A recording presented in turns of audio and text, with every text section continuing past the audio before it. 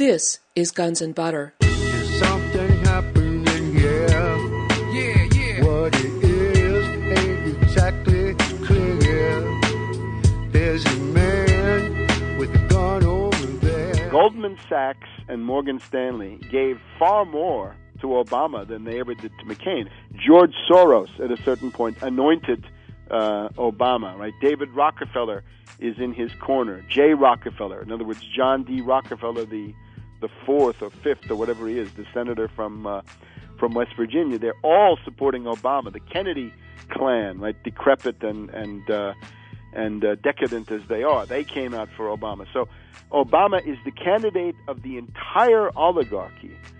Liberal Republicans, even some neocons, right? Again, because they want to attach themselves. So the Obama project is to say, well, we can't have our oligarchy split the way it has been under Bush. We've got to have a sort of pan-oligarchy. We've got to unite the oligarchy against the people in order to have the Anglo-American banking system and the dollar and the rest of this system of world domination survive. I'm Bonnie Faulkner. Today on Guns and Butter, Webster Tarpley. Today's show, Obama's War Administration. Webster Tarpley is an economic historian, author, and lecturer. He is author of 9/11 Synthetic Terror, Made in the USA, Against Oligarchy, Surviving the Cataclysm, A Study of the World Financial Crisis, and co-author of George Bush, The Unauthorized Biography. His latest books are Obama, The Postmodern Coup, The Making of a Manchurian Candidate, and Obama, The Unauthorized Biography. Today we try to decipher Vice President Joe Biden's enigmatic Seattle fundraising campaign speech, as well as the geopolitical strategic direction of the new administration. We take a close look at Barack Obama's cabinet appointments, with special attention to those appointments related to war and peace: Defense Chief, Head of the Joint Chiefs, National Security Advisor, and Ambassador to the United Nations. Webster Tarpley, welcome. Thank you so much. Webster, I'd like to begin with a long quote from a much longer speech that Vice President Joe Biden made during the campaign, and then get some commentary from you on this. The speech I referred to was given on October 21st, 2008. Joe Biden, candidate for vice president, gave a speech at a Seattle fundraiser. Quote, "The next 4 years are going to determine what it looks like 25 years from now because we either get it right internationally or we're in trouble," he said, citing the Korean Peninsula and Pakistan as potential hotspots. He then talked about the Afghan-Pakistan border. "We're going to find ourselves in real trouble when we get elected. This is going to be really hard. This is going to be really, really, really hard. We're going to have the largest systemic deficit in in the history of the world, literally. And this is the point I want to make. Mark my words. It will not be 6 months before the world tests Barack Obama. The world is looking. Remember I said it standing here. If you don't remember anything else I said, watch. We're going to have an international crisis, a generated crisis, to test the mettle of this guy. And he's going to have to make some really tough, I don't know what the decision's going to be, but I promise you it will occur, and he's going to need your help. And the kind of help he's going to need is, he's going to need you not financially to help him. We're going to need you to use your influence within the community to stand with him, because it's not going to be apparent initially. It's not going to be apparent that we're right. Quote, "Only thing I'm asking you is, gird your loins. This is not going to be an easy ride. This president, the next president, is going to be left with the most significant tasks. It's like cleaning the Augean stables, man. This is more than just a capital crisis. This is more than just markets. This is a systemic problem we have with this economy." Biden then touted Obama's team of economic advisors as, quote, "the finest economic team that's been put together in the history of this country." Quote, "I promise you, you are all going to be sitting here a year from now going, oh my God, why are they there in the polls? Why is the polling so down? Why is this thing so tough? We're going to have to make some incredibly tough decisions in the next 2 years." So I'm asking you now, be prepared to stick with us. First of all, who is Joe Biden's audience, and what is he talking about? I think the conversation that you just summarized is probably the most significant moment of the entire 2007-2008 campaign cycle. And it's due to the fact that Biden is an inveterate motor mouth in the sense that he has a mind like a rag bag. And when he opens his yap, he reaches in and begins pulling out the briefing that he's just gotten. I imagine this, it's not really a fundraiser. In other words, it's not a formal meeting where he's speaking from a podium to a group of people. It's a relatively informal meeting where he's essentially talking to fat cats, financiers, wealthy elitists. I imagine Bill Gates might have been there, Belinda Gates, this character Ballmer who runs Microsoft, people of this level, the super rich. And he's giving them a briefing based on what he's been told about the course of the administration. It, of course, underlines again that the presidency and the vice presidency are puppet posts. People are put in there, essentially are political salesmen who are given marching orders of a certain kind anyway in general by their owners, by their handlers, by Wall Street financiers, by senior veteran government servants, sort of éminence grise types. But Biden is there, I believe it's actually Sunday morning, October 19th, and then it came out a few days later.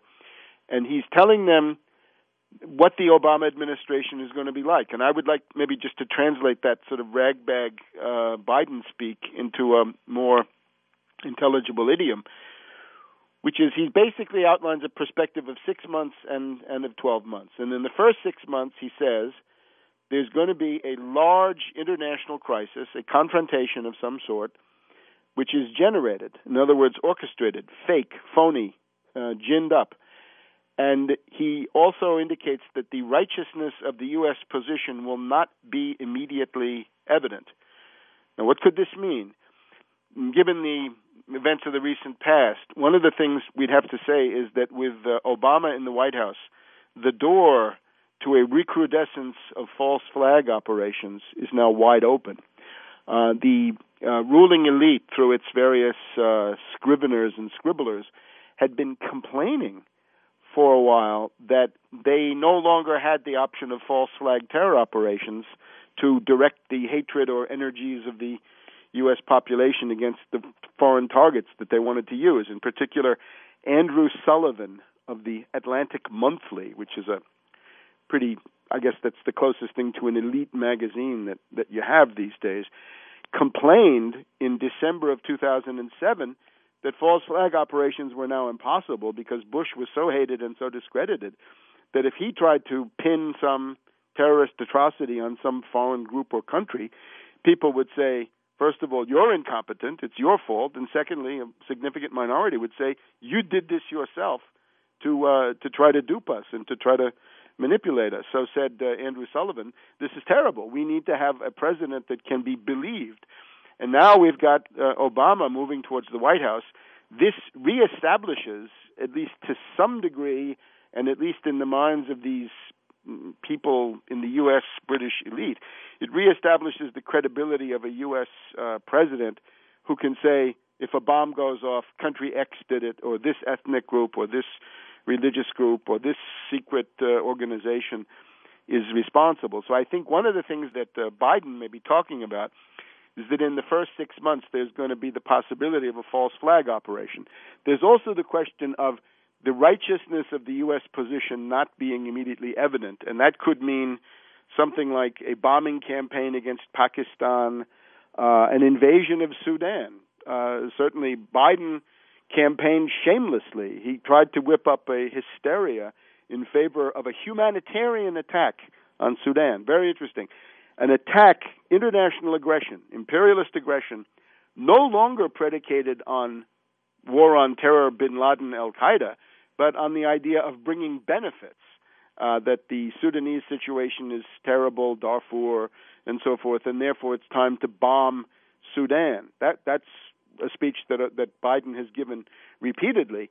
And, of course, the hypocrisy of this is overwhelming because the real goal of such an operation is to cut off the 7 or 8% of Chinese oil imports that come from Sudan. And you can be sure that when the puppet government replaces the regime of General Bashir in Khartoum, the Anglo-Americans will say no more oil for China. We're taking that for our own purposes. So that's one of the other things. I kind of think that Pakistan may be the central point. I would like to say for everybody's edification now, there was no attack on Iran, at least as far as I can see. And a lot of people spent the whole of 2008 worrying about an attack on Iran when it seemed to me that after the Iraq study group, after the national intelligence estimate and so forth, it was clear there would not be an attack on Iran. Rather, what was going on every day was the bombing of Pakistan, and that was what Obama had demanded. Obama was the leading voice for a reckless and irresponsible unilateral bombing campaign in northern Pakistan, which is now killing 100 people a week, 200 people a week. They're bombing wedding parties, villages, and so forth in northwest Pakistan, and that's Obama who demanded it. So that's in the first 6 months. You've also got a crisis now involving Ukraine, right? The cutting off of the Russian gas into Western Europe.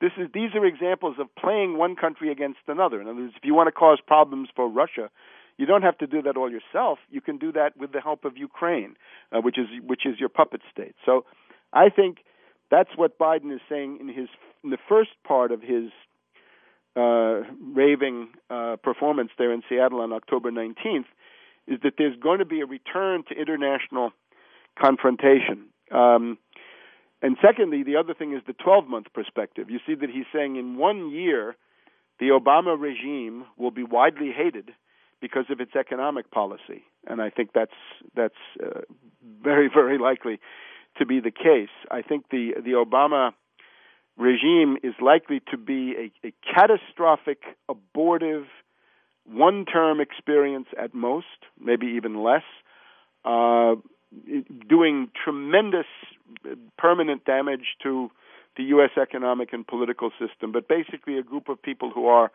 expendable in the way that Carter was. In other words, I think Carter is a good model for the intent. The only thing is you've got to multiply everything by a factor of about 10. And I think the idea here is austerity. This was never a secret. So indeed, if you add all this together, the international confrontation and the domestic austerity, you can see that it's a presidential administration that has been, in my view, concocted, in other words, assembled by Wall Street. It's the highest degree of Wall Street influence in any presidential administration that I have ever seen.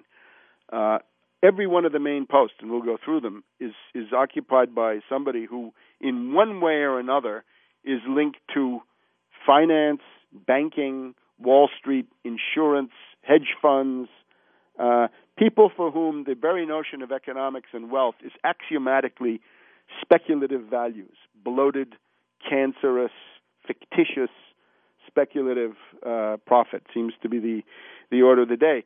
I think the heart of the matter is Obama is certainly going to increase taxes, or he's going to increase the rate of primitive accumulation against the U.S. population, to be sure.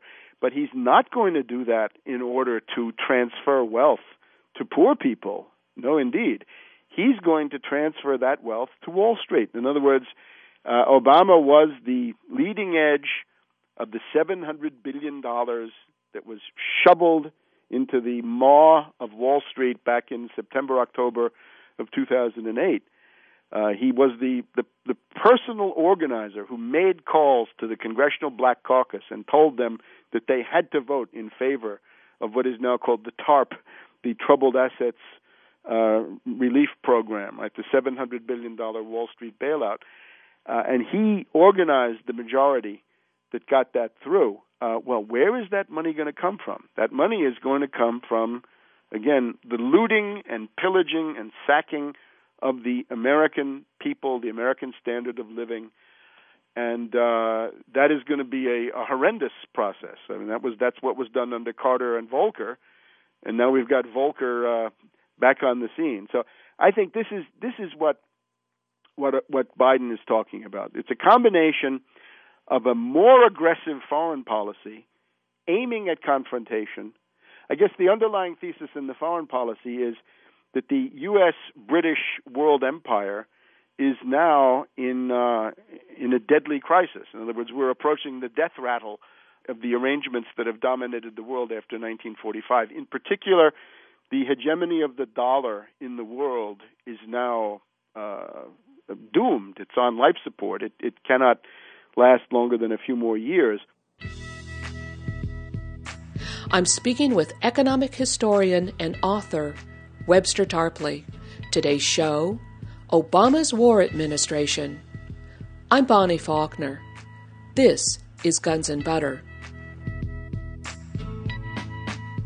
Especially when you look at this from the outside, the whole world is now convinced that the U.S. is in a collapse phase because, of course, the economic news is simply catastrophic. In other words, we're going into a world economic and financial depression of incalculable, unfathomable severity, worse than the 1930s, I think, from every conceivable point of view.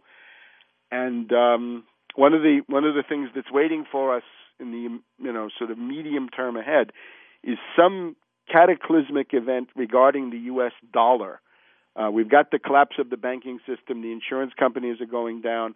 What's left is this dollar-based world system, and I think probably the most likely variation where we are right now is dollar hyperinflation that would then lead to an abandonment of the dollar by many, many other powers in the world, forcing the United States to go back to a situation where you'd have to either pay in gold or sell something on the world market to earn the foreign exchange to pay for your own imports. And that would be a big, shocking change. The living standard here would plummet, would be cut unbelievably. So Obama's being brought in to administer all of that and to take the fall politically for it.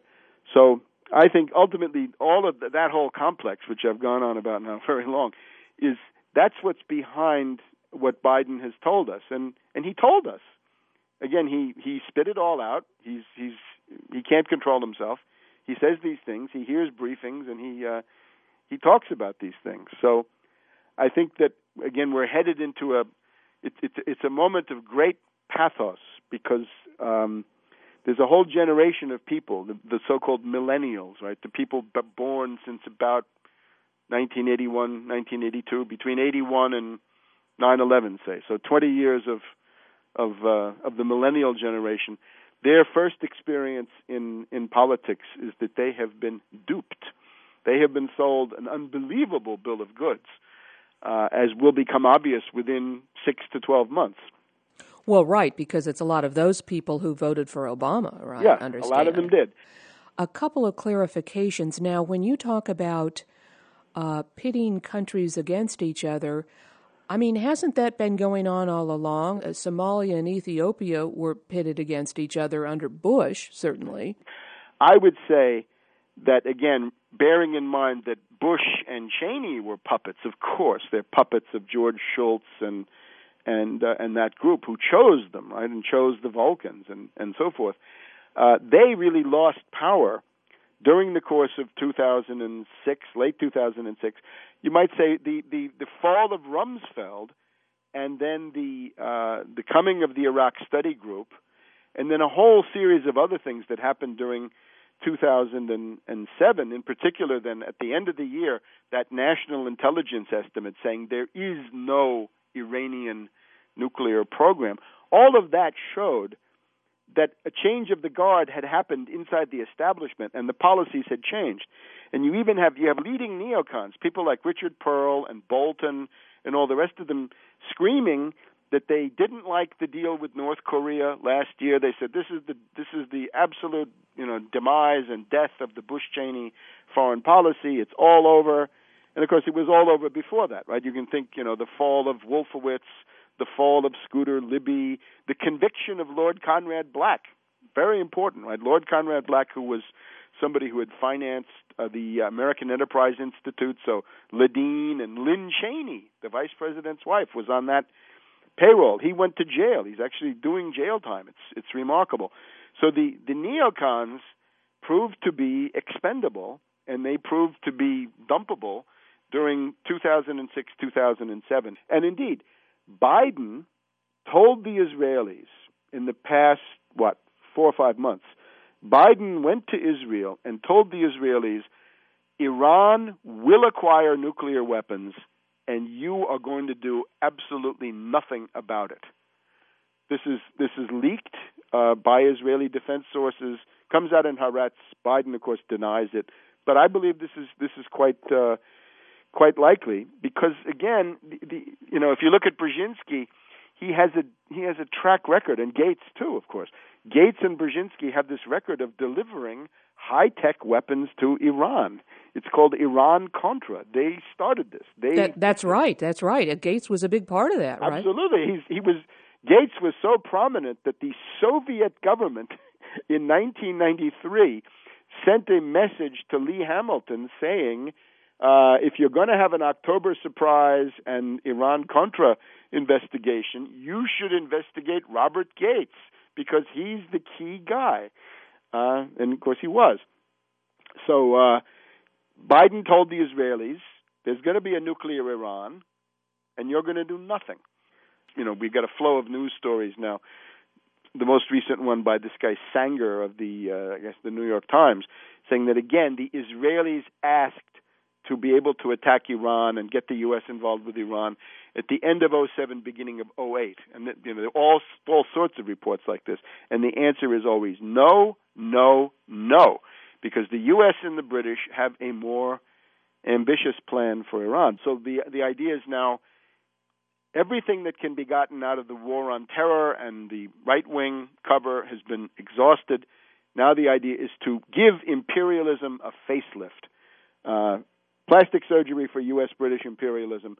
Put Obama's face on there and say, we're not those shriveled mummies, those desiccated mummies of imperialism that you saw with the neocons. We're now fresh, new, young, and we can get 200,000 German lemmings at the Brandenburg Gate. And we can tell them that it's time to attack Afghanistan, and a lot of them seem to sit still for it. So I think that's the essence of Obama. Another clarification in terms of using countries against each other. I didn't quite understand Ukraine and Russia in that context. Now, the natural gas from Russia goes through Ukraine, and there's a big problem there. They're not making the payments. How is Ukraine being manipulated? Well, in Ukraine came Yushchenko. Yushchenko and Timoshenko, she certainly would qualify, right? The gas princess. This charming lady with the braided blonde hair, right? The other one there in Ukraine, and that is, of course, a NATO, IMF, U.S., British puppet state. And what's the point of Ukraine? Well, the idea of Ukraine is that's 50 million people that you can use to cause trouble for Russia. And the idea is, of course, Ukraine by now really is bankrupt, but there were these Russian gas pipelines that go from Siberia to Europe. So if you're in Holland or Germany or Hungary, when you turn on the stove, that's natural gas that a lot of it's coming from Russia. Actually, right after the Georgia attack on Russia, the next step would be, you could see it coming a million miles away, would be that Brzezinski and company, since they worked very closely with Yushchenko and this gang in Ukraine, right, these kleptocrats, that they would say to them, all right, we're going to start up a crisis targeted for the middle of the winter, for January, right after Christmas or thereabouts, and you're going to cut off the gas and find ways to do it. Well, don't pay. Force the Russians to cut off the part that's supposed to go to you, and then you steal the part that's supposed to go on to Western Europe. And with that, you can really hurt the Russians financially. And now that the oil price has collapsed, it's a big problem that the Russians are not getting that income. And you can create a hysteria using the controlled media in Western Europe. You can create this hysteria where you blame the Russians for not providing the gas, whereas in reality, the Ukrainians did it, so to speak. They've stolen the gas. The way you could see this coming was after Saakashvili attacked Russia in the first days of August, he then had this meeting in Tiflis in Georgia, and he got the prime ministers or presidents of Latvia, Lithuania, Estonia, right, the three Baltic states, plus Poland, plus Ukraine. And this is basically the old French cordon sanitaire from the 1920s. But these are all now puppet states of the U.S. and company. And these people are crazed ideologues and demagogues, and they're willing to do all sorts of crazy things.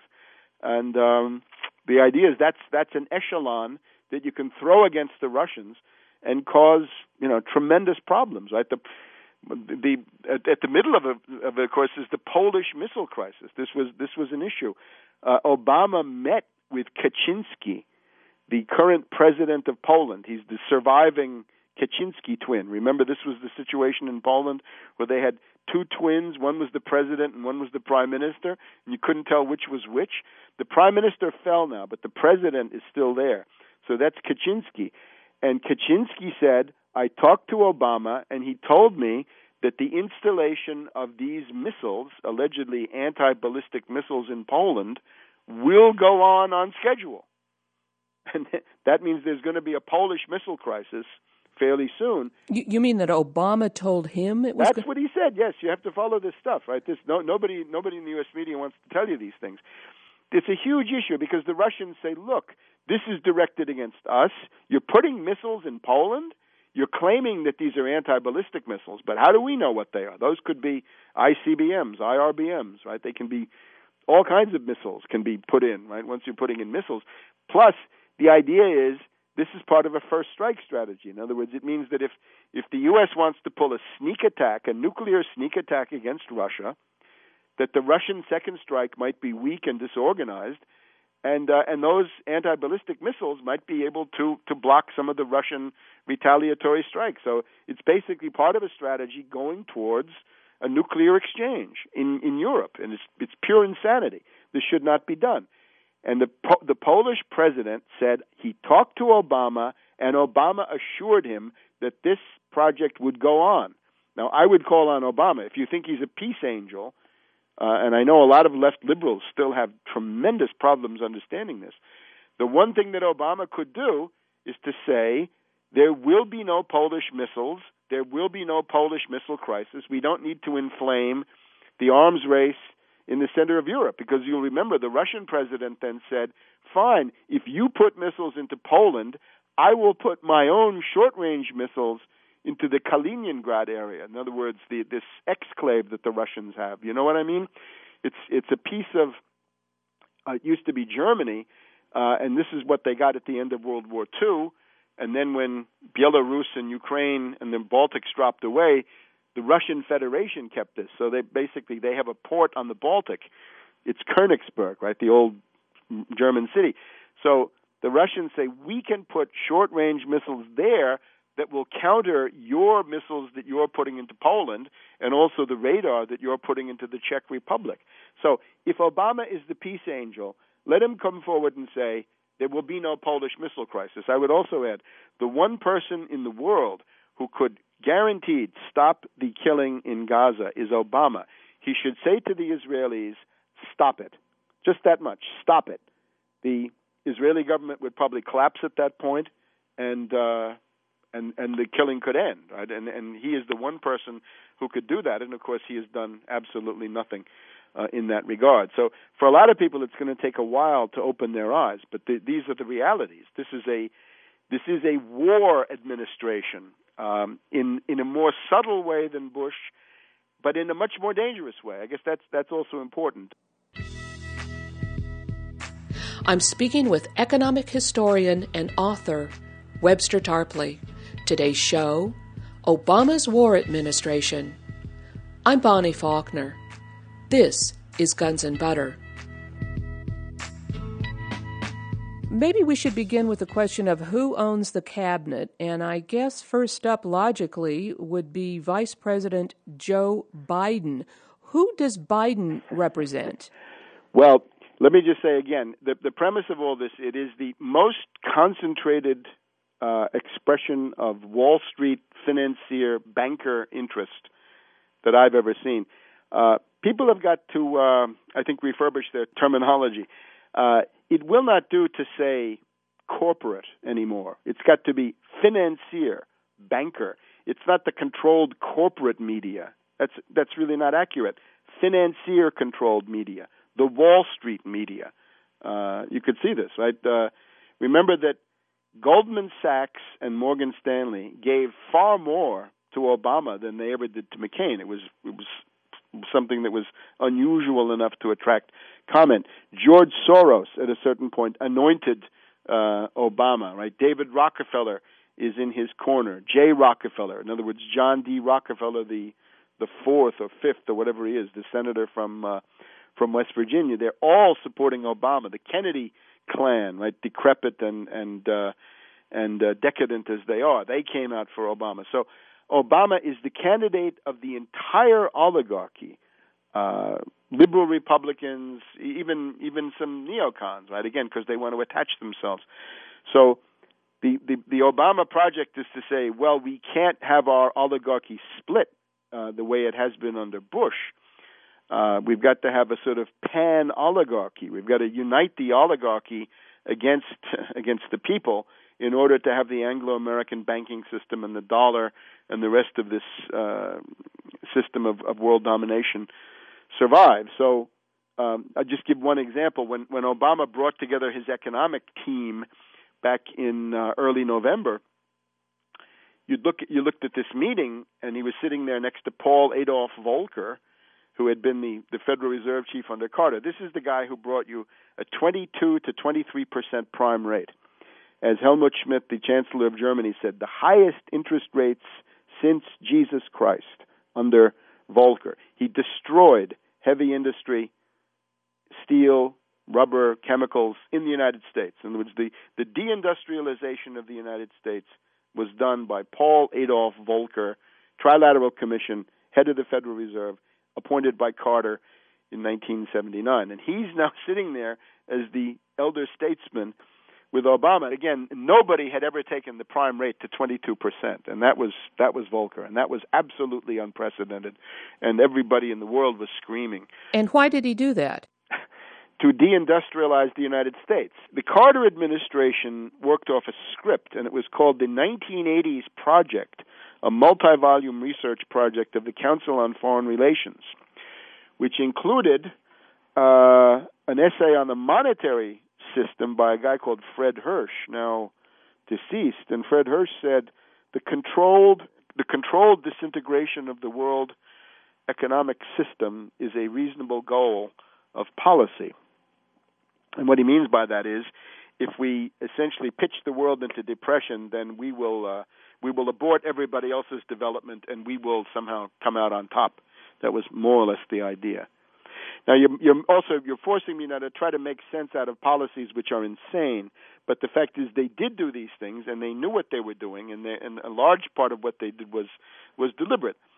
Remember also that we have a polycentric oligarchical system where there is no single center, and nothing is ever, absolutely programmed in, because there's always some oligarchical faction that doesn't agree, if only on the basis of personal animosity, right? That they hate each other and they fight each other over, all kinds of petty things. And then you looked at the rest of this group, and you'd say, well, economics can mean what? Heavy industry, right? The National Association of Manufacturers. Nobody. Labor. How about some trade unionists? How about the UAW or the Teamsters or the AFL-CIO, Sweeney, Gettelfinger, Hoffa, somebody? Not a one. Farmers, they're part of the economy. Agriculture, no. Retirees, they have a stake in this. No. The only people who show up in Obama's economic team is not the Secretary of Labor, not the Secretary of Agriculture, none of that. Only Treasury and bankers. In other words, financiers, bankers, stock jobbers, speculators, hedge fund hyenas, again, lampreys, raptors from Wall Street. That's what he thinks of when he thinks economics. In other words, it's an exclusively paper speculative casino economy that he has in mind. So it's clear that there's no seat at the table for labor or any of these other groups that might expect to have something to say about economics. You could even maybe a university president, right? They're often big employers, right? State of Maryland, Johns Hopkins is the biggest employer, right? Then maybe some representation of that. No, not even the universities and the education establishment, right? The healthcare industry, nothing. It's only Wall Street. So I think this is really, really chilling. Now, if we look at Biden, remember that Biden, of course, is an extreme warmonger, right? This is one of the main supporters of the Iraq War.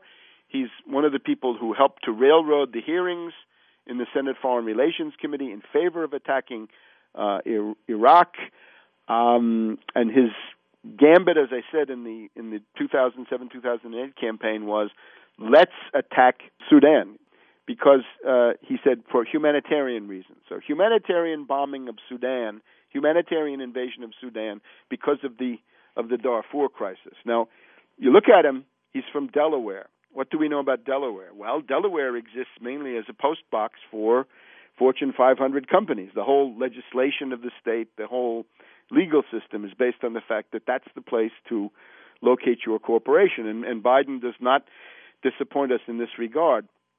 He is notoriously closely linked to MBNA credit card company, which are people who practice exorbitant, usurious rates on credit cards. That's his home. That's where he gets his baseline financing. The thing that he did for them then and for others was you have this awful bankruptcy bill of bankruptcy reform, as they called it, of 2005, which made it much, much harder for an individual to declare bankruptcy and get rid of accumulated credit card debt. It's very, very hard to get out from under this crushing debt burden. So just as the entire system is going into a debt crisis where people are facing foreclosure, and normally personal bankruptcy would be a useful way to get out of some of this, Biden is helpfully there for MBNA, credit card interest rate gouging company,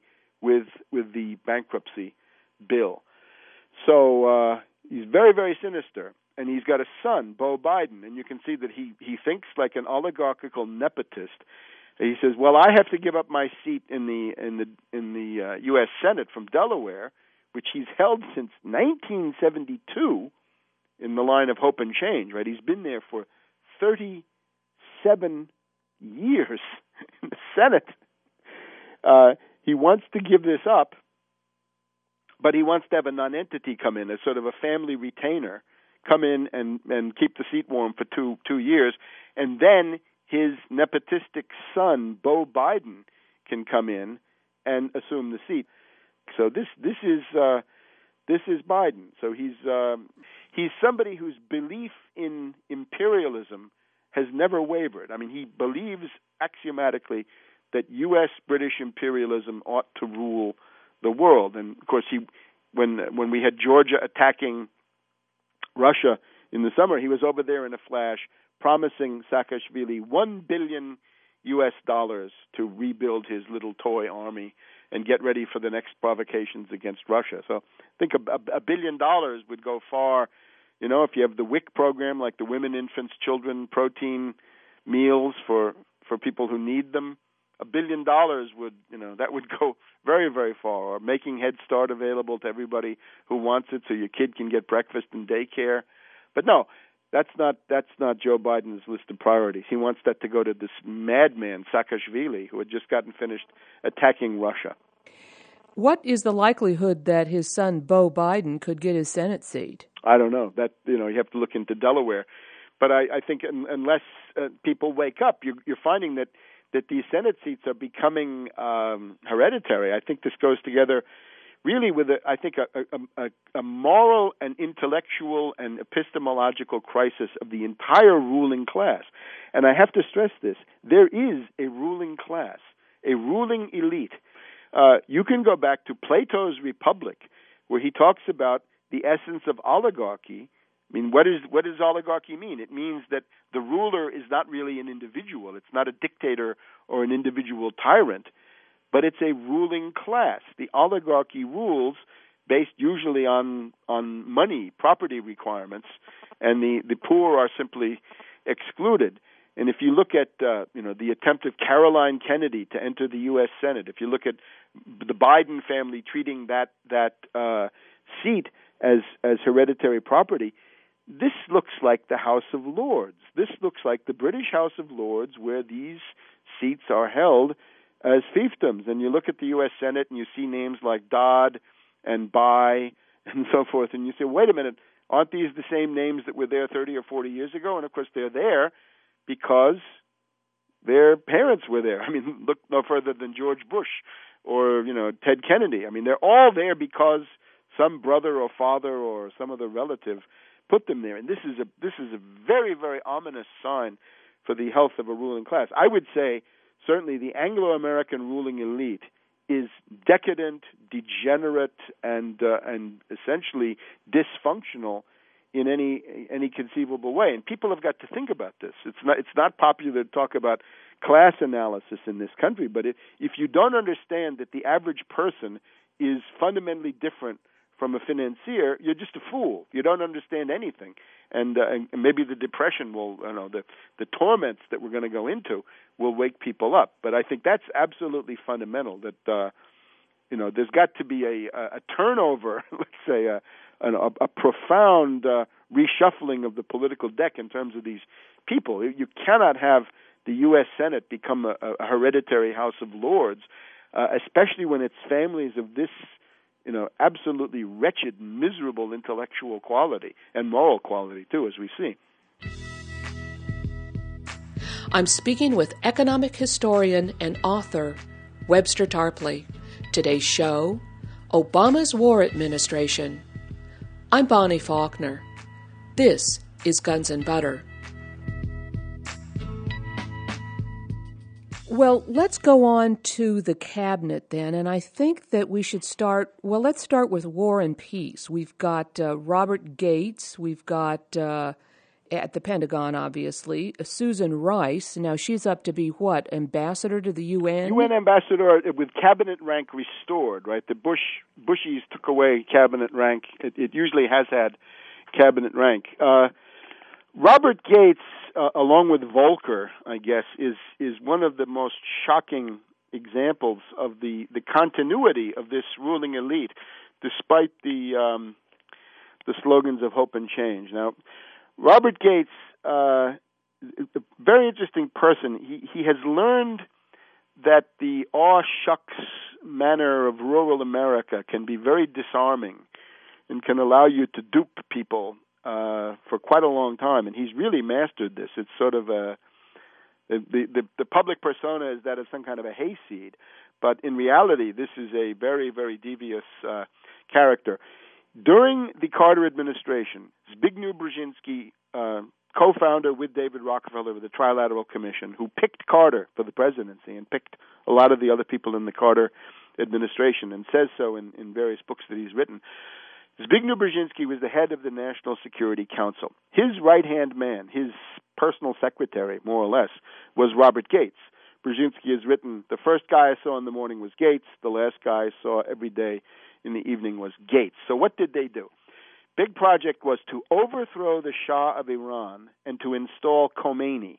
Not just to overthrow the Shah, maybe there would be reasons for this, but to bring in Ayatollah Khomeini as a kind of Islamic version of Pol Pot, the kind of government that would deindustrialize and destroy their own country. Because you'll remember in the late 70s, Iran was on its way to have a steel industry, a new mass transit system, a nationwide rail system, nuclear reactors, chemical industry, modern electricity grid. It would have become the best example of a country getting out of the third world and into the developed world within a generation. And when Khomeini came in, about $50 to $60 billion, and those were more realistic dollars than they are now, were simply shut down. And they took the cooling towers of nuclear reactors that were almost built, were turned into grain silos. The Bushehr reactor that the Iranians would like to complete today was started back in the 1970s, right? And they had all kinds of tremendous programs going on. So the idea was bring in Khomeini because he will essentially abort the development of the country, which is then what he did. And they're still trying to dig themselves out of that hole. So the first thing that Gates is a part of is the toppling of the Shah, bringing in Khomeini. Now, wait a minute, hold on. You're saying that the U.S. put Khomeini in there. Absolutely, and Brzezinski boasted. He said, Islamic fundamentalism is the number one bulwark against Soviet communism. And his thesis was, if we can just have one big country go into the ranks of the Islamic fundamentalists, then that will infect the 5 Central Asian republics, right? Kyrgyzia, Kazakhstan, Uzbekistan, Turkmenistan, Tajikistan, the 5, where there's a large Muslim, Turkic, and also Persian population, right? The soft underbelly of the Soviet Union. And he boasted about this. You can see this in my book, 9/11 Synthetic Terror, Made in USA. He gave an interview to Nouvelle Observateur of Paris in 1998 where he boasted. He said, yes, I'm the father of modern Islamic fundamentalism. And in this case, Afghanistan, he said it was, it's worth it to create the Mujahideen fighters that then turn into terrorists. That's incidental. Well, what we were doing is bringing down the Soviet Union. You got to remember, he's a petty Polish aristocrat, and the ruling passion of his life is a consuming fanatical hatred of Russia. And if you haven't dealt with these people, you may not realize how fanatical this hatred is. Well, I was aware of that interview and, of course, his comments about Islamic fundamentalism in Afghanistan. Has he ever actually commented on Iran? Well, here's the comment we've had. Robert Gates, addressing the National Defense University, and this is, I think, a signal. It's in the past couple of months. Robert Gates goes to the National Defense University here, and he's got Jessica Matthews, right, from the Carnegie Endowment in the audience. And he says, Jessica, do you remember when we worked for Brzezinski back under Carter, and we went to Algiers, and it was November of 1979, and we met with the Iranians, meaning Yazdi, the Khomeiniacs, right? The prime minister, defense minister, and foreign minister of the Khomeiniac regime in Iran, says Gates. And we told them, Zbigniew Brzezinski laid it all out. He said to them, dear Iranians, we understand your revolution. We will continue to deliver military hardware to you. We will give you everything that the Shah had ordered. We're going to deliver it all because we have a common enemy. It's the Soviet Union to your north. So we want to make sure that you get built up, make you strong against the Soviets. Now, at this point, Yazdi says, we want the Shah delivered. And Brzezinski says, we can't do that. And that's the end of the official story. Now, let me add what I have in my book, Obama, the Postmodern Coup. What they then decided to do is to say, well, if we can't agree about this, why don't you take some hostages, and we will then have a pretext inside the U.S. bureaucracy to keep these deliveries going, right? In other words, the arms for hostages. In order to have arms for hostages, in order to have Iran-Contra gun running, you've got to have hostages. So they basically said, well, take some hostages here, and that's what happened within about a week after this meeting of Brzezinski with the Iranians in Algiers. So I think it's all pretty well confirmed. And it's interesting that Gates comes back and tells this story right now, because what he's really saying is this is the new policy. It's that Iran and the United States have a common enemy to the north, and it's the Soviets. Remember that in Iran, and you can ask Iranians, and I urge you to do it, ask them, what is the foreign country that is most hated? You'd think it's either the U.S. or the British. No, it's the Soviets. It's Russia. And this is what Brzezinski wants to build on. Wherever you have a Russophobic population, Brzezinski is there in a flash with offers of assistance. Now, one other point of clarification. Now, when the Shah fell, there were all those riots against the Shah. Was the Shah going to come down anyway, or was that concocted? The Shah was, basically, the objection they had to the Shah was that he was carrying out the economic development of Iran on a grand scale with steel, nuclear energy, chemicals, education, transportation, infrastructure, airports, electrical grids. And this they don't want. The imperialists don't like that because that creates a competitor. He was dealing with the Soviets, dealing with the Italians, dealing with all sorts of people, and they don't like that either. They want you to be on their leash. So the problem, of course, the Shah had was politically he was a monster, and he would not allow. He had this awful Savak, this terrorist political police and so forth. He was widely hated and deserved to be. He was a monstrous figure in many ways. But on the economic side, this much good was started under the Shah. So the obvious thing would have been to say, well, get rid of the Shah and bring in somebody like Bakhtiar, in other words, a normal sort of middle-class politician, right? Not an emperor, but not a theocracy either, not a military coup, but a normal civilian.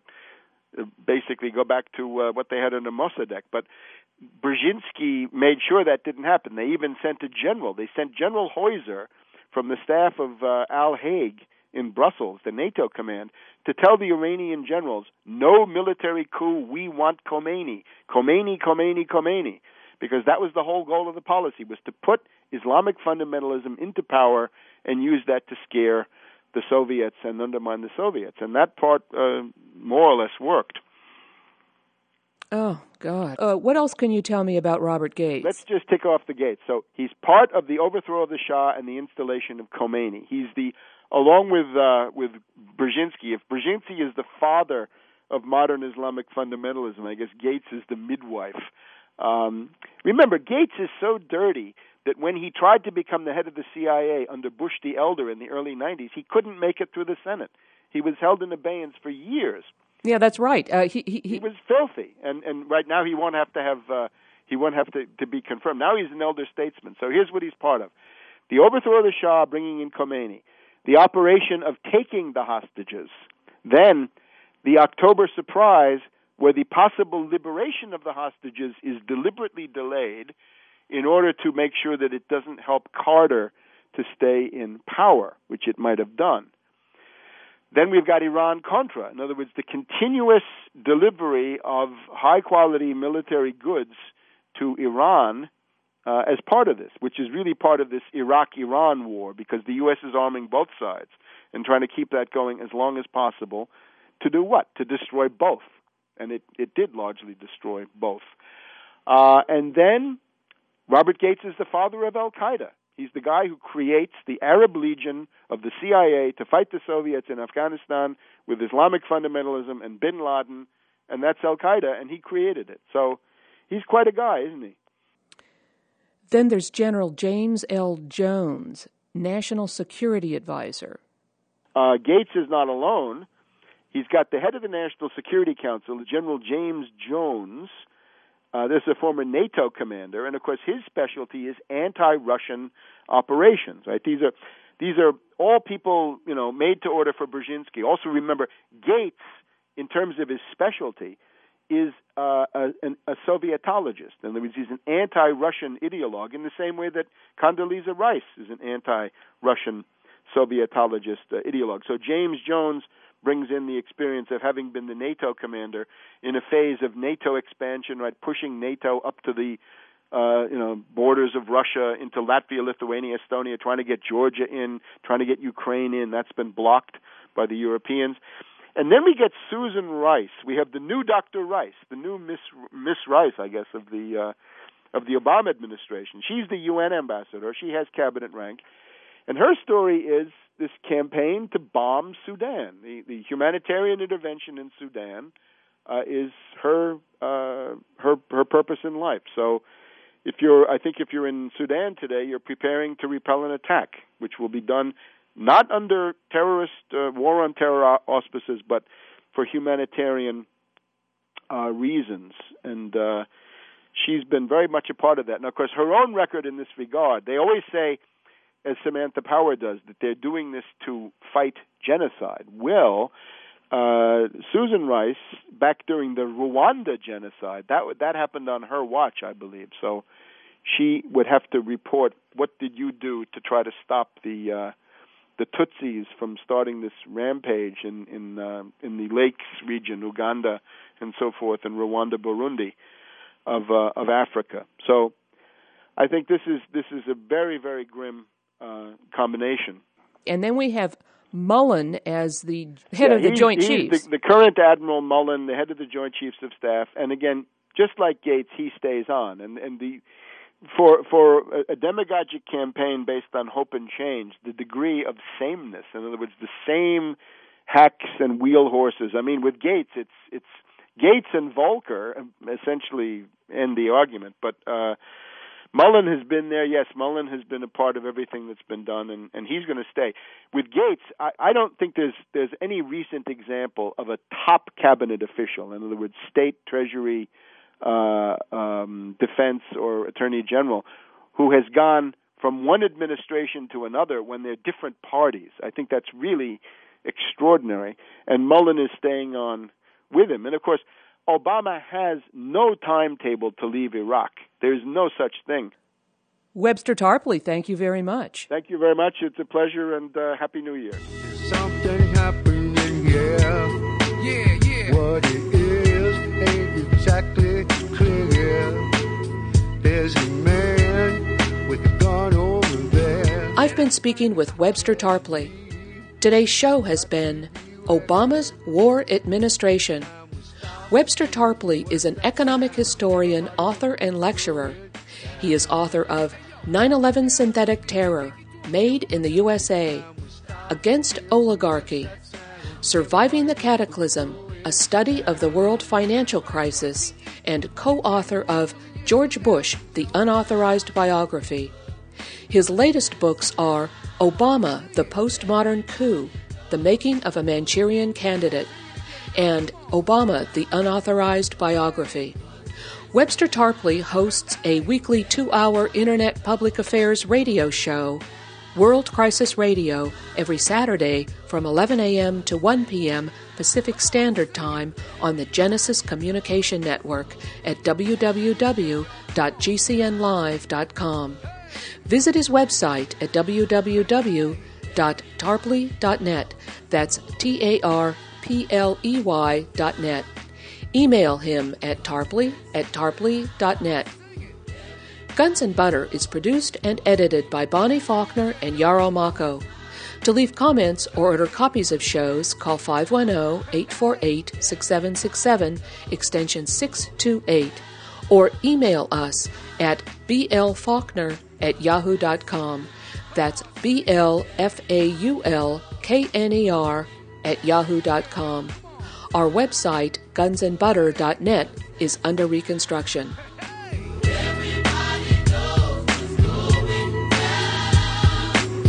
Hey yo, these are some serious times that we living in, G. And a new world order is about to begin. You know what I'm saying? Now the question is, are you ready for the real revolution, which is the evolution of the mind? If you seek, then you shall find that we all come from the divine. You dig what I'm saying? Now if you take heed to the words of wisdom that are written on the walls of life, then universally we will stand, and divided we will fall, because love conquers all. You understand what I'm saying? This is a call for all you sleeping souls. Wake up and take control of your own cipher, and be on the lookout for the spirit snipers trying to steal your life. You know what I'm saying? Look within yourself for peace. Give thanks, live life, and release. You dig me? You got me?